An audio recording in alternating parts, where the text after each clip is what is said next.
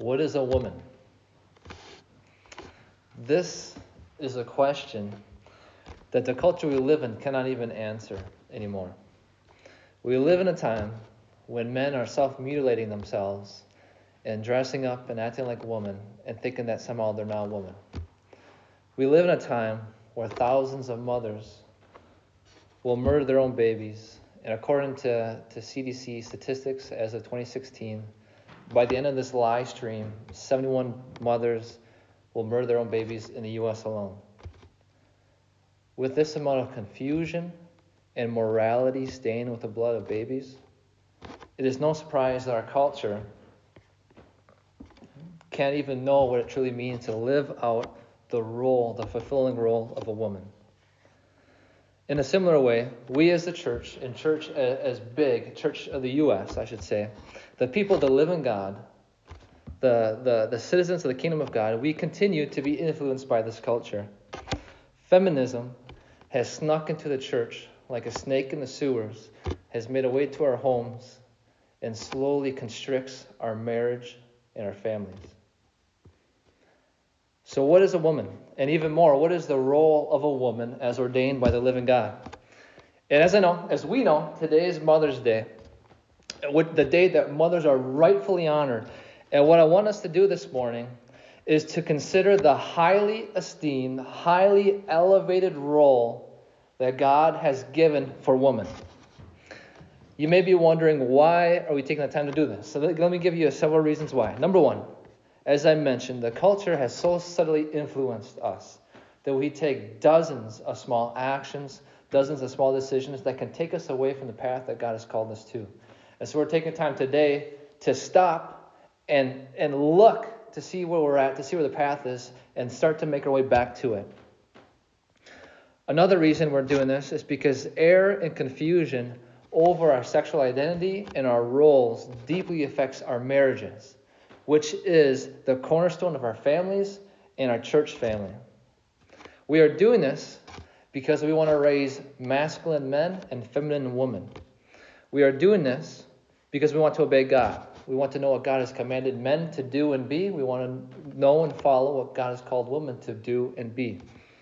We're doing this to glorify God because God is glorified when women live out the role that God has given them. And we're doing this as a witness to the watching world. In all of Scripture, the only relationship God has ordained as a picture to the gospel is marriage between husband and wife. And lastly, we're doing this because of all that's at stake. As John Piper and Wayne Grudem says, at stake in human sexuality is the very fabric of life as God wills it to be for the holiness of his people and for their saving mission to the world. And God has gloriously made men and women different. In our church family statement of faith, it says this: we believe that God wonderfully and immutably creates each person as male or female. These two distinct complementary genders together reflect the image and nature of God. Rejection of one's biological sex is a rejection of the image of God within that person. And then a rejection of that person's role in their gender is a rejection of the image of God as well. So as children of God, we're not like the culture. We're not a confused culture. We're not a culture where the blind are leading the blind. God has spoken, and he has spoken pretty clearly on this issue. And the role of woman, when it's lived out, it gives glory to God. It brings fulfillment to that woman. It edifies her husband. It ministers to her children, and it witnesses to the watching world. If you think that's an overstatement, in the 4th century, a Christian man named Chrysostom, he records a pagan, an unbeliever teacher saying this. He said this: "Heavens, what woman you Christian have." He was amazed by the Christian woman, and it was a testament to that community, to their Lord. So this morning, as I said, as we honor mothers and all women, I'd like us to take a survey through the Bible, looking at the role of biblical woman, the womanhood. And this is not exhaustive at all. We're just hitting the major points, and we want to see the highly esteemed role of woman that God has given. So if you have not already, please grab your Bible. If you are taking notes, get ready. We're going to be flying through this. It's going to be good. And before we begin, let me say that to the men. I know we're talking about women, the role of women. You're like, okay, I guess I'm going to check out and see what's on TV. Don't do that. Because as we look through this, as men, we need to ask ourselves at each point, how am I encouraging? How am I equipping? How am I empowering my wife to fulfill this role that she's called to be? As fathers of daughters, how are you leading and discipling your daughter to be what God has called her to be? And for those of us who have sons, how are we leading our sons to be attracted to this type of woman? And then for those young ladies, this is a looking up to, this is who I'm supposed to be. And speaking specifically to the younger men, the younger boys who will be married in the future, this is what's supposed to inform your search for a wife. So each step we go, asking ourselves, how am I leading my wife? How am I equipping her? How am I empowering her? How am I doing that for my daughter? And how am I leading my sons? And it all connects. And so this is spoken to all of us. And as we go through, I've grouped certain points. So there's 7 of them. 7 points about what the biblical role of woman, and what constitutes woman, just to help give us some structure. And some points are longer than others, so don't fall aside because of that. So let's get going. You ready? So get ready, open your Bibles, get your notes ready. Point number 1 is this. Women are of equal value and dignity as men and are wanted by God. Women are of equal value and dignity as men and are wanted by God. And we see that from the very beginning. Open your Bibles, Genesis chapter 1. At the very beginning, Genesis chapter 1, verse 27.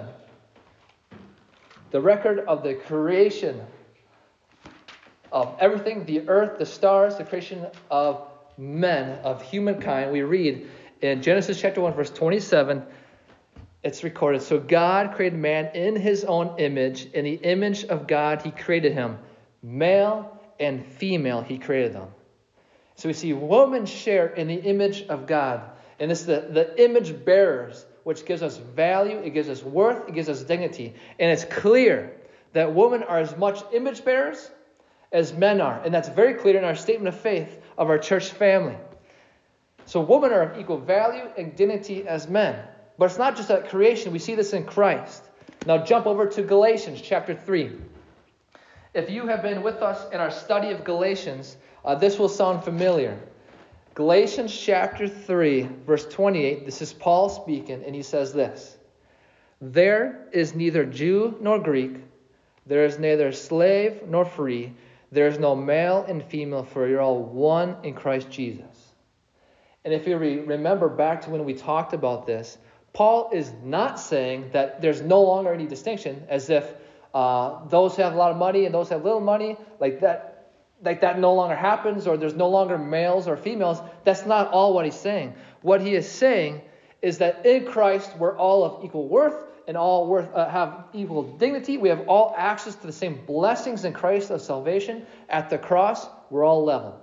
And that's what Paul's point here is. Just as in creation, in Christ, women and men are of absolutely same equal in value and dignity.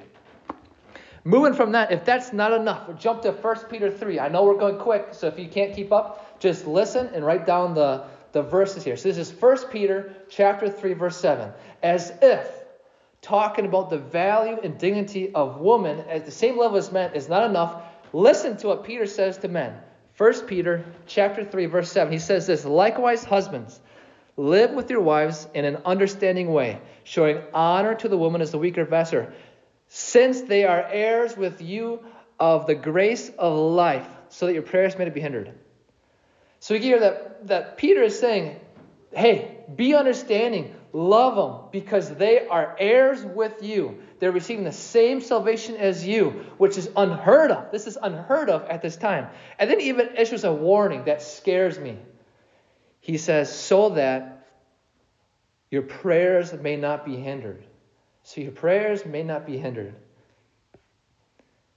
The fact of equality informs our behavior as men and how do we relate to women. So when it comes to this point of women are of equal value and dignity as men, I am assuming I'm talking to 2 different groups. One group is like, yep, Alex, I've read my Bible before, and this is very clear that God sees men and women of equal value, dignity, no question. And I'm saying, amen, follow with us. The second group may be thinking, well, this seems like a stretch, Alex. I've listened to different articles or podcasts and stuff, and it seems from their point, this message that the Bible is misogynist. It's very oppressive to women. And I'm here to tell you today, as we look through here, that's the exact opposite of what's true. Because the Scripture, it provides for a woman a place of unusual dignity and significance, especially compared to the world. The world at that time was written, and I would argue in the world that we are in today. For example, the Ten Commandments, the one that we as parents are favorite to tell our kids, children, honor your father and mother, right?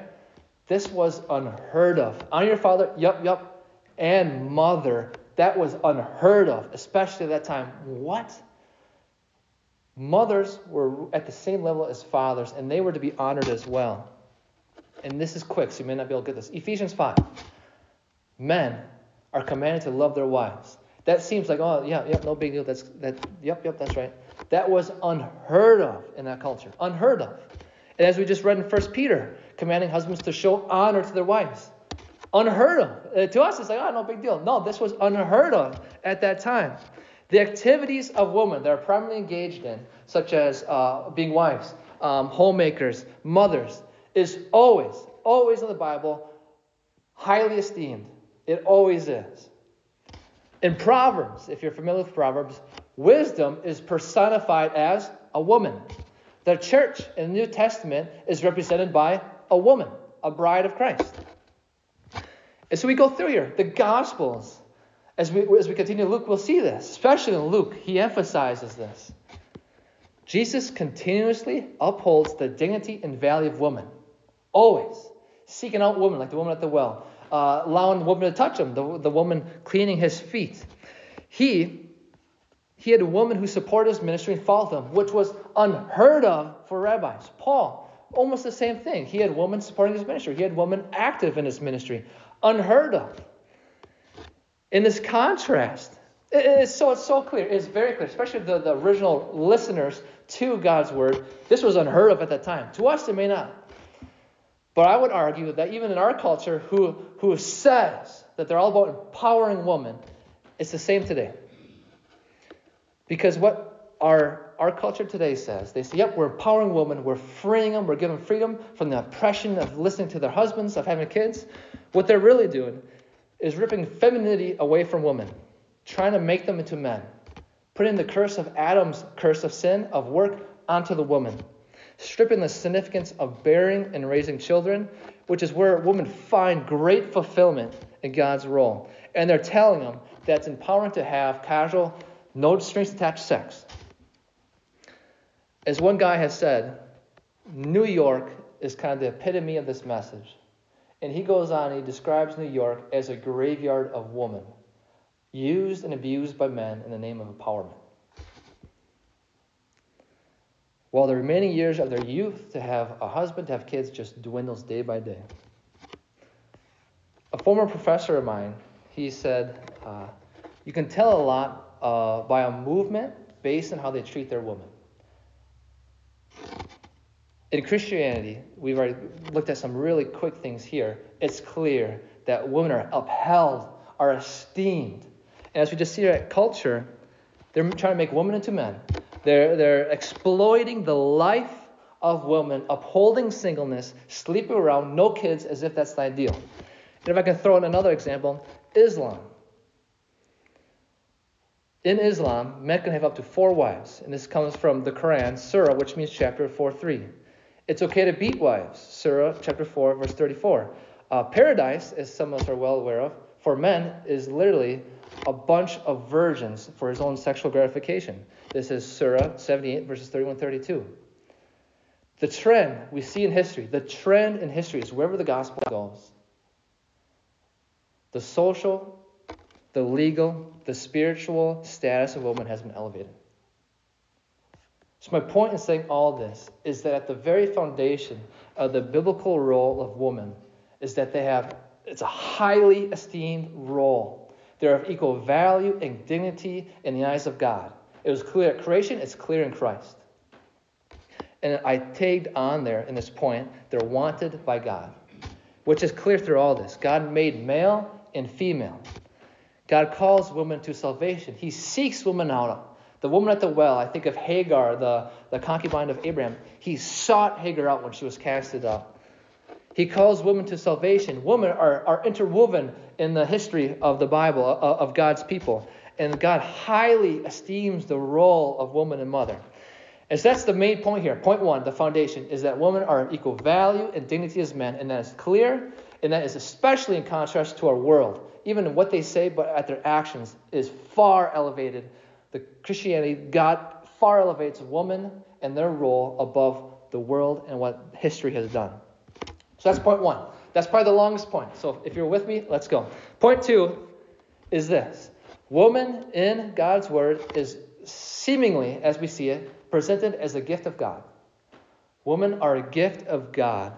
We see this a lot in Proverbs. Maybe just write this down. Proverbs chapter 19, verse 14 says this. House and wealth are inherited from fathers, but a prudent wife is from the Lord. Proverbs chapter 12, verse 4. An excellent wife is the crown of her husband. Proverbs 31, verse 10. An excellent wife who can find? She is far more precious than jewels. The Bible constantly and consistently presents women as a gift from God. As one pastor says, we are told that a good woman is like our salvation, a gift of God, lest anyone should boast. A good wife is a tangible sign of God's blessing. And this is kind of a sub-point to the first point, but those 2 points. Women are of equal value and dignity as men and are wanted by God, and women are continually presented as a gift from God. That brings us to point 3. Women are needed by men. Women are needed by men. Number 1, on a quick point, on a practical level. Obviously, none of us can be here without our mothers, as we're honoring and rejoicing in mothers today. And Paul makes this very clear. He also makes this point. 1 Corinthians chapter 11, verses 11 through 12, he says this. Nevertheless, in the Lord, woman is not independent of man, nor man of woman. For as woman was made from man, so man is now born of woman, and all things are from God. And so, on a very practical level, we need women. Men need women. But we see this on a much deeper level as well. Jump back to Genesis chapter 2. We see here that men need woman as a helper for his mission. Men need woman as a helper for his mission. Genesis 2:18, as John read, it says, Then the Lord said, It is not good that the man should be alone. I will make him a helper fit for him. Think of that. It's not good for man to be alone. And I'm sure we can appreciate this all the more as we've been quarantined and been kind of alone, that we can, yep, that's true. That's very true. It is not good for us to be alone. And what does God say? He says he'll make an Ezer Kenegdu, that's the Hebrew, a helper fit for him. And so we see, to not leave a man alone, he has made woman. She's a helper for him. The role of woman is to help her man carry out his mission. Adam could not carry out his mission to multiply and subdue the earth without Eve. And she is a helper, he says, fit for him. She is designed for him, a venerated partner and cherished companion. Woman. As Matthew Henry says, he says this, created in the image of God to be man's helper, not made out of his head to rule over him, nor out of his feet to be trampled by him, but under his arm to be protected, and near his heart to be beloved. So men need women on a very practical level, being born, on a deeper level as needing a helper, but also on a corporate level. Women are needed by men in our church family. Paul says in Romans 12 and 1 Corinthians 12, he describes the church as members of the body. Our fingers, our elbows, our hands, our feet, everything. And he says over, and this is a huge point, not one member of the body can tell another member, you're not needed. Because we need every single member. Paul is making it very clear. We need woman in our church. Our church family need woman. So that's the third point. Women are needed by men. On the practical level, just to be born. On a much deeper level, as a helper fit for him to accomplish his mission. And then on a corporate level, we need women in our church family. That brings us to our fourth point, is that women are wanted by men. Women are wanted by men. And we see this. If you're still there, Genesis chapter 2. And this is kind of exciting. Or I get excited about this. Genesis 2, right? So Adam, if remember in the passage, God brought forth animals in front of him, right? And as you can see here, these animals are probably coming in their couples. Male and female, male and female, male and female. You think he'd like, okay, I'm missing something here. And so when he finally gets put to sleep and surgery, all that good stuff, when he first sees Eve, he bursts out in song. Some of your Bibles, the editors verse 23, may have set that verse aside, or it's structured differently in a different paragraph. The reason they do that is because it is clear from the words, from the grammar, from the language. This is poetic. This is poetry. He's singing this. He sees Eve, and then he says, "This at last is bone of my bones and flesh of my flesh. She shall be called woman because she was taken out of man." He couldn't take it. He finally had a companion. She was good looking, and she wanted him. And so he sung. When was the last time you sung to your wife? Obviously, that's not an application, but we see this, that he wanted his wife, Eve. And men want woman. This is very clear from the very beginning. But as we move on through the scripture and through our lives, as any man can attest, women are wanted by men in the deepest way, sexually and emotionally with all our beings. One have to read just a few verses of Song of Solomon and hear about the man's desire for his wife to blush. How deep is this longing and desire for his wife? And this is echoed all over in Proverbs as well. As one pastor summarizes, he says this: husbands are called to rejoice sexually with their wives, Proverbs 5:18. They are commanded to be in rapture, chapter 5, verse 19. This is something the husband is commanded to do and is able to do, but not alone. In other words, a biblical wife can outdo all the one-night stands in the world. Information to the contrary is nothing more than lying propaganda. Paul in 1 Corinthians 7 echoes the same earnest desire men have for women. Women are wanted by men. This, as a subpoint, this is this natural and good desire that men have for women. In this context, is one of the reasons that Paul does write about women having modesty in their dress. 1 Timothy chapter 2, verse 9.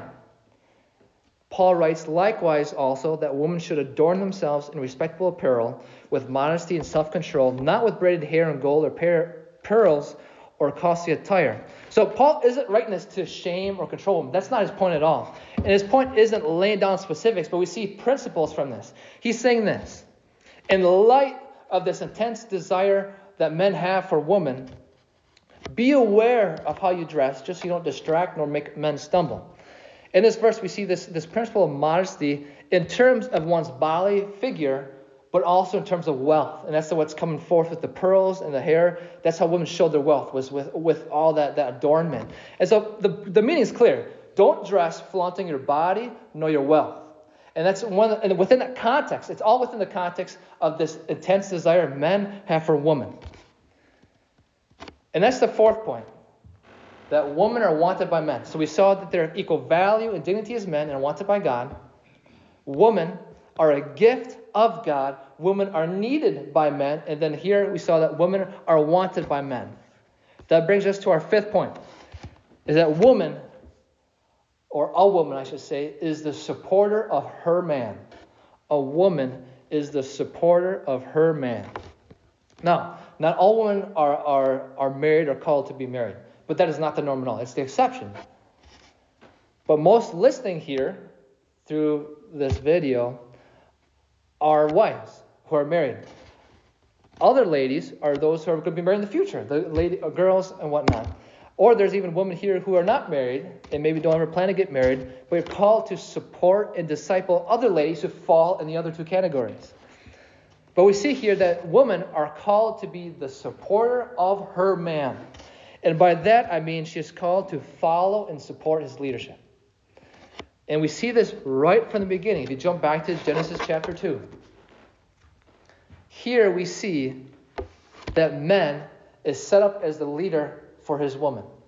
It's clear from the helper fit for him to help him with his mission, to accomplish his mission. But we see clearly it's male headship. Woman was made for the man. Woman was made after the man. Woman was made from the man. She was brought to the man, and she was named by the man. All showing the sign of leadership, of authority. In all of this, the role of woman is that a supporter and follower of the leadership of their man. And this is repeated by Paul everywhere. It's repeated in 1 Corinthians 11. It's repeated in Colossians chapter 3. It's repeated on a corporate level in 1 Timothy of the church context of 1 Timothy chapter 2. But I want this to look at Ephesians 5 because it's expanded on in Ephesians 5. So jump to, if you got your Bibles, go to Ephesians chapter 5.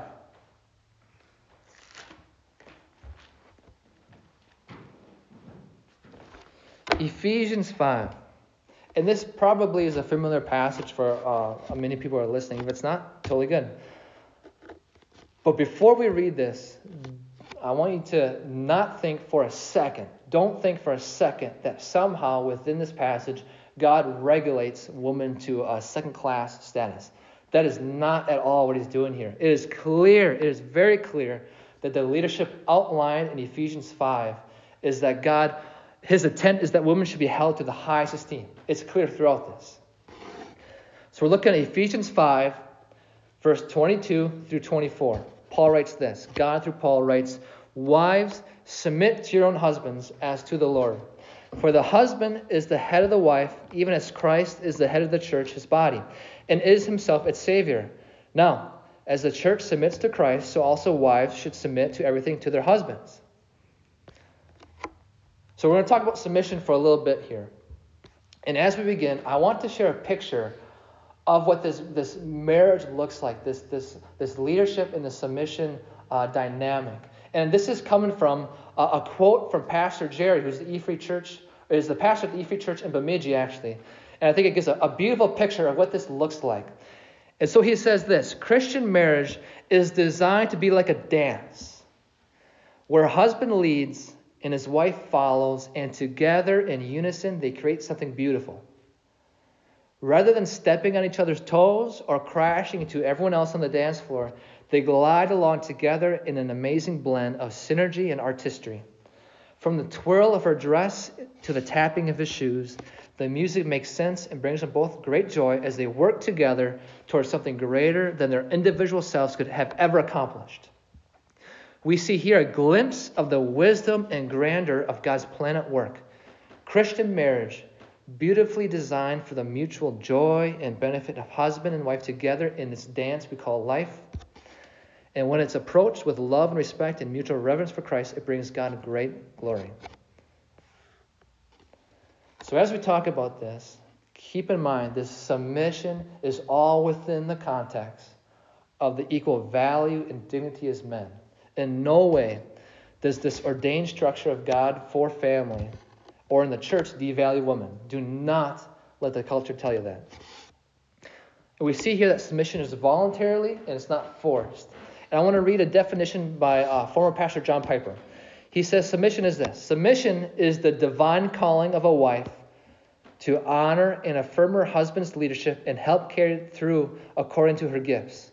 It's the disposition to follow a husband's authority and an inclination to yield to his leadership.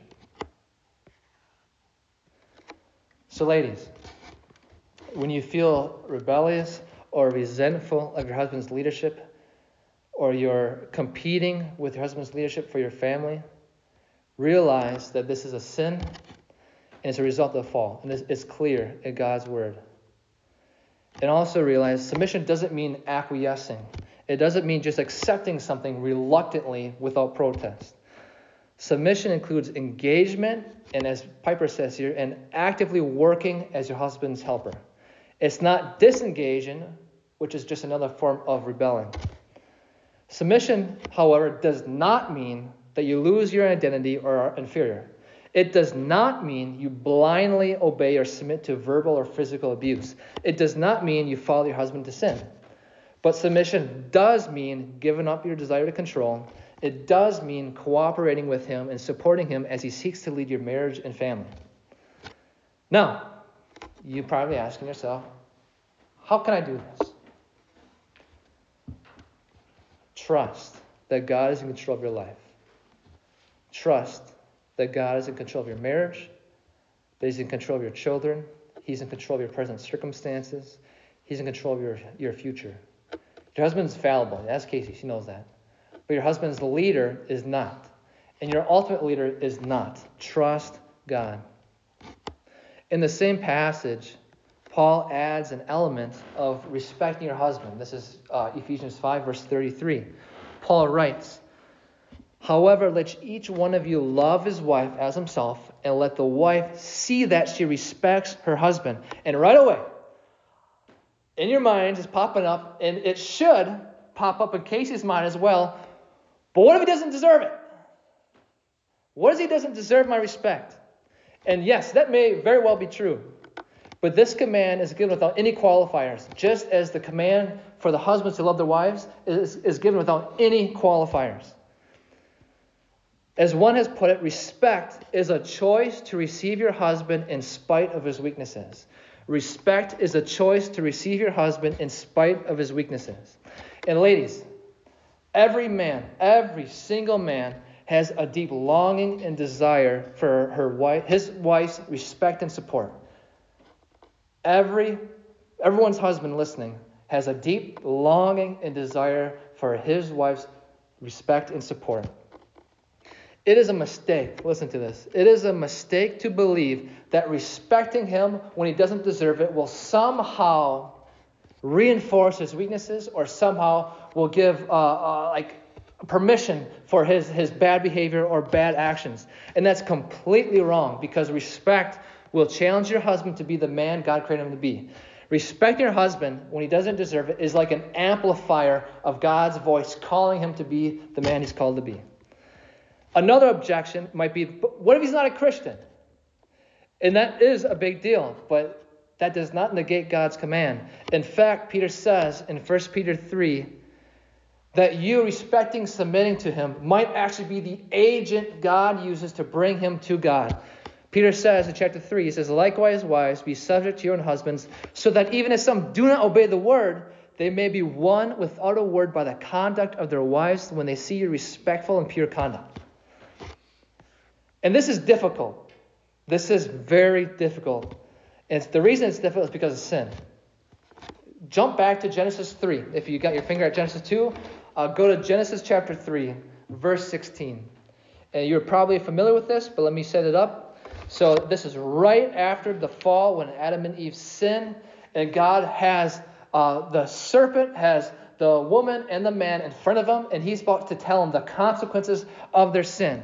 And verse 16 is in the context of the consequences to the woman. And he says this, Genesis 3, verse 16, he says, "Your desire shall be for your husband, but he shall rule over you." Your desire shall be for your husband, but he shall rule over you.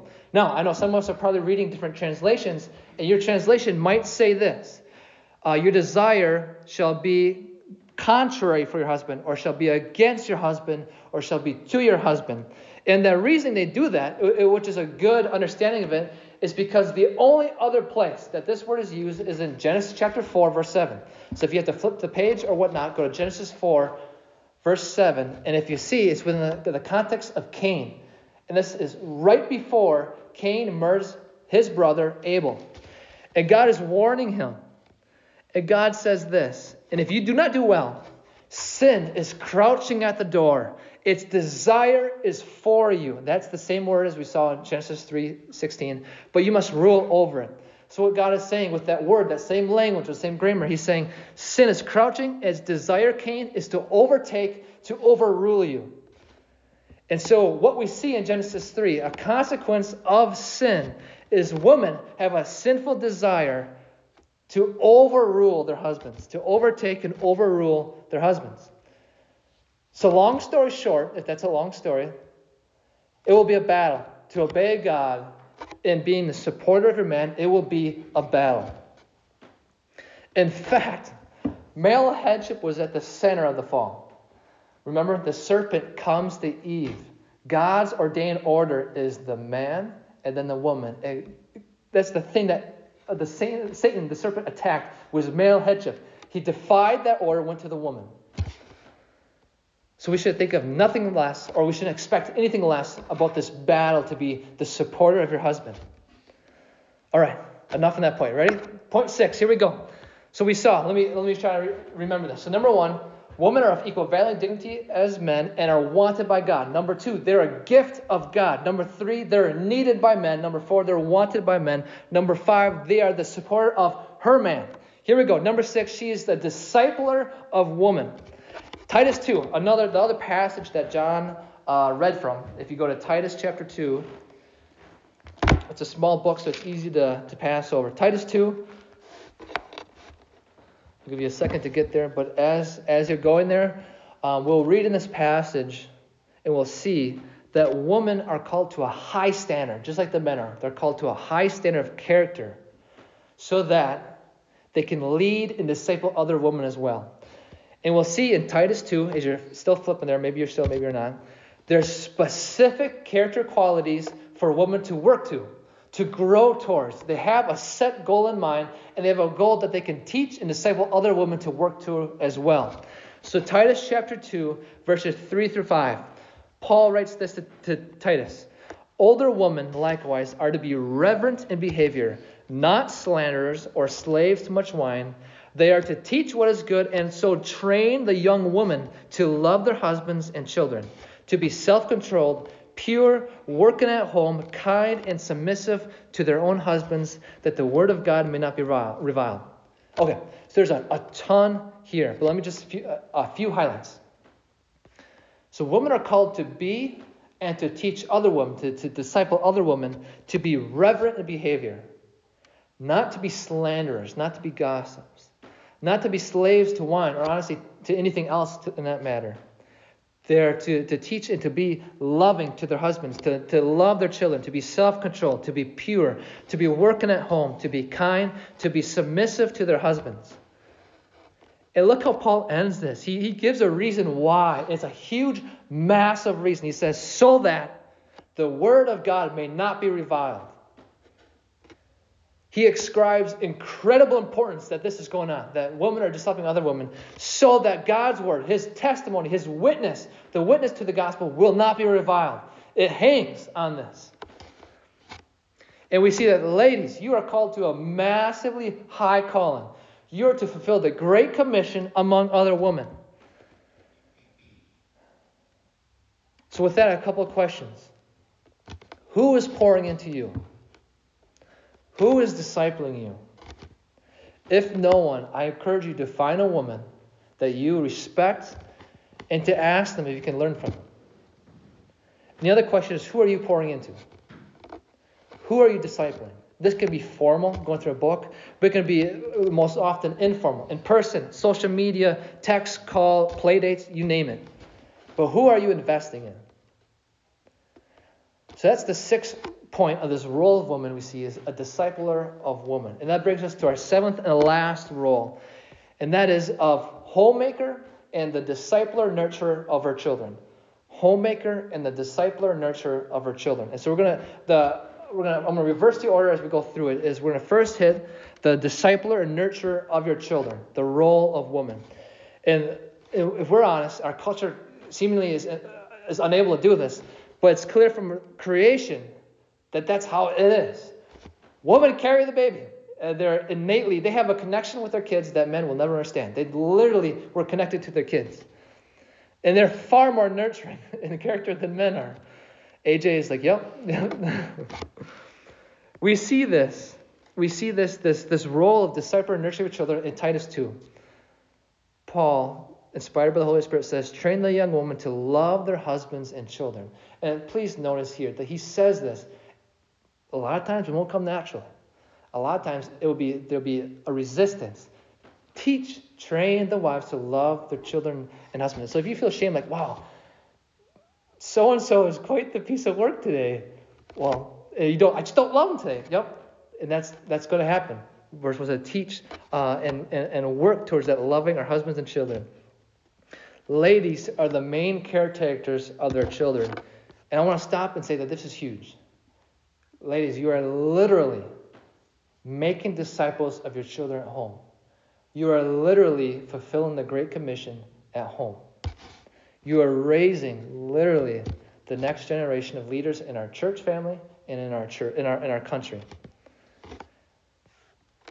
If you're in 1 Timothy, actually probably not there, but 1 Timothy chapter 2, I'm going to key in on verse 15, which is sometimes it's a very hard verse to interpret or to understand, to be honest with you.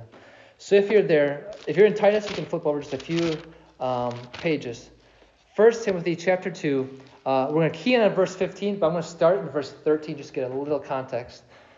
Paul, inspired by the Holy Spirit, says this: "For Adam was formed first, then Eve. And Adam was not deceived, but the woman was deceived and became a transgressor." Then here's verse 15. "Yet she will be saved through childbearing if they continue in faith, in love, and holiness with self-control." And that's like, what is that got to say? And like I said, this is sometimes a very hard verse to interpret.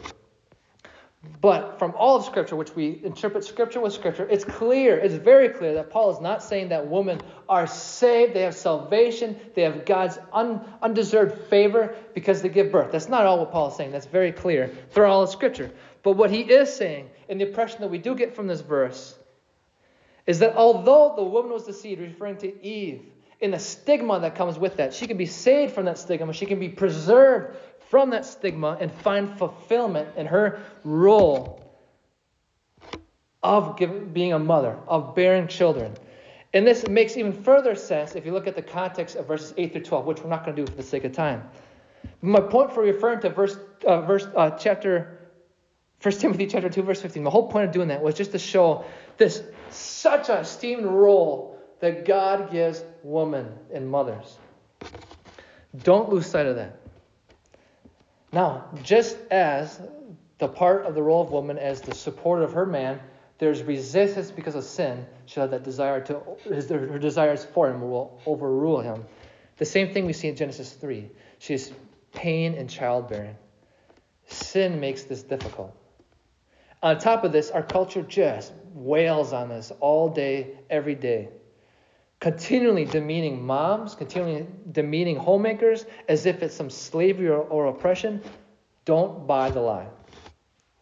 Now that brings us to the second part of this last point, which is a homemaker.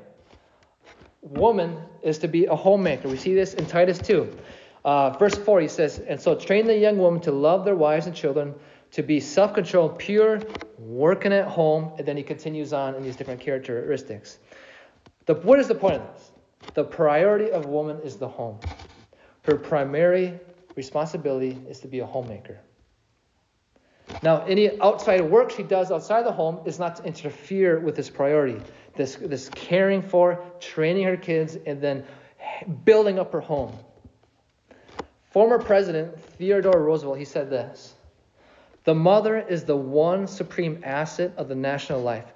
She is more important by far than the successful statesman or businessman or artist or scientist." Women are homemakers. And what we see here, what Paul says in Titus 2, is an echo of what King Lemuel says in Proverbs 31, which some of us may know this well. I'm not going to read just because it's a longer chunk, but if you have time this week, which I know you do, as we all do, I encourage you to read through Proverbs 31. And what we see is a glorious picture of a productive, hardworking woman who brings honor to her husband, who cares for her children, and makes her home well. So there you have it. A very big overview, just a flyby of the biblical role of woman. Women are of equal value and dignity as men and are wanted by God. Women are a gift by God, or a gift of God. Women are needed by men. Women are wanted by men. Woman is the support of her man, Woman is the discipler of woman, and woman is the discipler and nurturer of her children and a homemaker. Some of you may be familiar with Elizabeth Elliot. She just passed away, I think, a few years ago. And she was the wife of martyred missionary Jim Elliot, which may be familiar. She said this: "The fact that I'm a woman does not make me a different kind of Christian. But the fact that I'm a Christian does make me a different kind of woman. For I have accepted God's idea of me, and my whole life is an offering back to Him of all that I am and all that He wants me to be." So ladies, in light of what Scripture says about your role, a wise woman embraces God's design for her home. A wise woman embraces God's design for her home. Proverbs 14, verse 1. "The wisest of women builds her house, but folly with her own hands tears it down." Choose God's design and not these other influences. Order your life according to God's priorities. 1, your relationship with Him. 2, respecting and supporting your husband. And 3, teaching and training your children. And then all other things orientated around these 3 priorities. Build and contribute. Bless your husband and family in tangible ways. Lovingly teach and train your children. Be involved in their lives. And through all of it, depend on God. Because it's a high calling. It's highly esteemed. And it's hard. Depend on God. So ask yourself, is your life right now ordered around these 3 priorities? God, husband, children. If not, what needs to change? Are you currently engaging in active submission and respect to your husband? Is the way you speak to him filled with words of gratitude, words of affirmation, words of confidence in him? And listen to this last point. Your sexuality is a powerful force. Affirming your husband's masculinity by accepting and responding to his sexuality builds him up like none other. His confidence, his mission, his drive, everything. So you hold within your hands a powerful force. Use it to build up your husband and not to control or tear him down. And then men, as I've been asking you to listen through this, let me ask you a few questions. Are you right now supporting her relationship with God? Are you making time for her, away from the kids, for her to study God's Word, to connect with other women, to be poured into? Are you leading them in family worship? Are you praying for her and with her? Are you encouraging her and not criticizing her? Do you see her as your partner in mission, and you help her to be cherished and treating her that way? Are you showing her that you want her, both sexually and emotionally? Are you being a man that you would want to follow? Are you following God so you can be the leader of your wife and children that you should be? Are you empowering her to be a discipler of other women? And are you enabling her to disciple your children and to take care of your household and to be a productive homemaker? If we recall last week, we talked about the virgin conception. And we see a great picture of femininity, a great picture of a biblical woman, and that's the 13-year-old Mary. When she's told she's going to conceive a kid by never knowing a man, she responds with, "Behold, I am the servant of the Lord. Let it be to me according to your word." So as we end here, may our community, may our lost friends, our lost family members say with that pagan in the 4th century, may they exclaim, "Heavens, look at the woman those Christian men have." So please pray with me. Father, thank you, Lord. God, thank you for mothers. Thank you for women. I know I speak on behalf of all men that we are very thankful, Lord. Lord, I pray that as we have gone through your word, Lord, may you just rush over the ladies who are listening, just the value and how much you want them and the esteem that you've given them and the significant role that you've given them, Lord. I just pray that that's just ingrained in their heads. And Lord, give them grace, give them courage and encouragement to arise to this high calling of womanhood. Lord, help us men who are listening. Give us grace, give us wisdom in how to lead best in helping our wives, our daughters to obtain to this glorious role. And Father, I pray for the young men who are listening, that you use your word to help them inform what they're looking for in a wife. And Father, I pray for those listening who may be widows, Lord, or may never have married, the ladies, that they see this role as theirs as well, this discipler, this supporter, this trainer of other women. God, we are thankful. Lord, we are always thankful. And we ask this all in your Son's name. Amen.